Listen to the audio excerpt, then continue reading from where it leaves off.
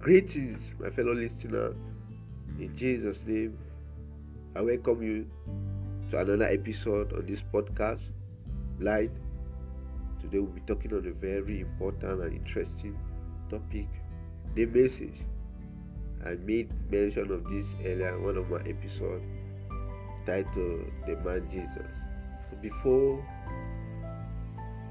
we start, a brief word of prayer. Heavenly Father, King of glory, Lord of lords, you are God and God all by yourself. You reign forever, you are always faithful, you are righteous. You love us and you keep showing your mercy and compassion. If we are alive today, it's because of your mercy and your grace. Lord, we pray may we come unto the knowledge of the truth and be able to glorify you and be with you. In Jesus' mighty name, amen. Straight away, I'll be taking you to the book of Hebrew in the Bible, Hebrew chapter 1 from verse 1 to 3. God, who at sundry times and in diverse manners spoke in time past unto the fathers by the prophet, had in these last days spoken unto us by his Son, whom he hath appointed heir of all things, by whom also he hath the world made, who being the brightness of his glory and the express image of his person, and upholding all things by the word of his power, who he had by himself purged our sins, sat down on the right hand of the majesty on high. Human beings are the most loved species God created. From everything he created, human beings were the most loved, because you notice God created man in his own image and likeness. And human being is a tripartite being: the body, the soul, and the spirit. The spirit is what was created from God. The body was made from the earth, and the soul, when we talk about the soul, when I talk about the soul, I mean your will, your emotion. So, and this is to show that human being has choices to make. God doesn't impose anything on anybody. You have the choice to make, and every choice you do make has an eternal consequences. So, the choices you make will surely follow you. Okay. When you notice, since man is the most loved species, God has always loved to fellowship, to show us love. Then, from after the creation of man, man went away, he chose his own path, he disobeyed the will of God. So, that relationship between man before creation and after creation was severed. So, God had now been speaking to men through the prophet in time past. So he gave them word, or he gave them a word what to do. But in these last days, he has decided to speak to us by his Son. So there is the message God wants you to know. So what is the message all about? Okay. The message is passed to us through his Son Jesus, because it was spoken unto us by Jesus. So Jesus is the executor of this message. So what is this message talking about? Straight away I'll take you to the Bible, to the book of John chapter 3 verse 16. He said, for God so loved the world. What does that mean? God is telling you he loves you. He had always loved you. Let's continue. For God so loved the world that he gave his only begotten Son. This is God talking to man. He has given his Son. So for God so loved the world, God is saying God is telling you He loves you.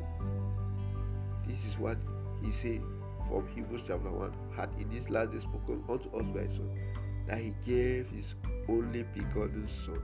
So Jesus, through the cross, is telling you how much it means, or how much the Father loves you, how much your Creator loves you. Let's continue. That whosoever believe in Him should not perish, but have everlasting life. God loves you. Jesus is showing that through the death on the cross of Calvary. That is the message. God is concerned about your spirit. Because one day, the Bible says in the book of Ecclesiastes, chapter 3, there's a time to be born and there's a time to die. When your flesh weighs out, your spirit goes back to its source, God. So when it goes back, will the Father be pleased with you, your life on earth? Will He welcome you? You know He's a holy God. But when you look at man, the nature of man is very sinful, full of sinful thought, evil imagination, immoral, lustful. But God has decided to give us everlasting life. He doesn't want your spirit to perish. He doesn't want this eternal separation of your spirit from Him, because He loves you. He's speaking to you through His Son today. Why not believe in the Son and be saved? You know how sinful you are. There's nothing that can save you apart from Jesus. That is the message God wants you to know, that He loves you and there's nothing else you can do apart from His love. His love is shown through Jesus Christ. And if you deny Jesus, you're moving away from that love, and nothing else can save you. For in the book of Ephesians chapter 2, verse number 8, for by grace are you saved through faith, and that not of yourself, it is the gift of God. God loves you. He has paid the price of your sin. I talk on atonement sacrifice. Jesus reconciling us back unto the Father. I also talk about the gospel, Jesus being the saving power to mankind. And today we are learning about the message. The love of God upon your life is profound, and it's by grace you'll be saved through faith, if you believe in Jesus, not of yourself. Verse 9 says, not of work, lest any man should boast. Your money, your fame, your achievement, your property cannot save you. Man is worthless without his source. You're nothing without Jesus. Make Jesus today your Lord and your Savior, and receive salvation. That's why, going back to Hebrews, the 10th verse, when He obtained purification of sin, He sat down on the right hand of the majesty on high. So He came to purify you, to set you free, to reconcile you back to your creation, to deliver you from all sort of evil. He has the power, and remember, He has been appointed heir of all things, owner of all things, your life. So He can make you pure, He can set you free, He can bring deliverance unto your life, your family, your community, your nation. Receive Jesus today and be saved. That's why Titus, in the book of Titus chapter 2:11, for the grace of God has appeared, for the grace of God that bringeth salvation had appeared to all men. And in Timothy, he says, who have all men to be saved and come unto the knowledge of truth. Jesus has died on the cross. I know you are aware accept Him and come unto the knowledge of truth and be saved forever. Be saved in this present life and in the life after. A brief word of prayer. Lord Jesus, I thank you for having paid the price.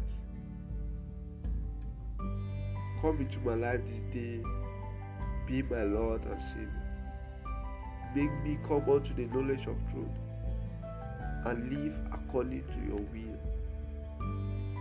That may I be made new in my way of life, my thought, and in everything that concerns me. May your glory be made manifest through my life, now and forevermore. In Jesus' mighty name I pray. Amen. Stay tuned.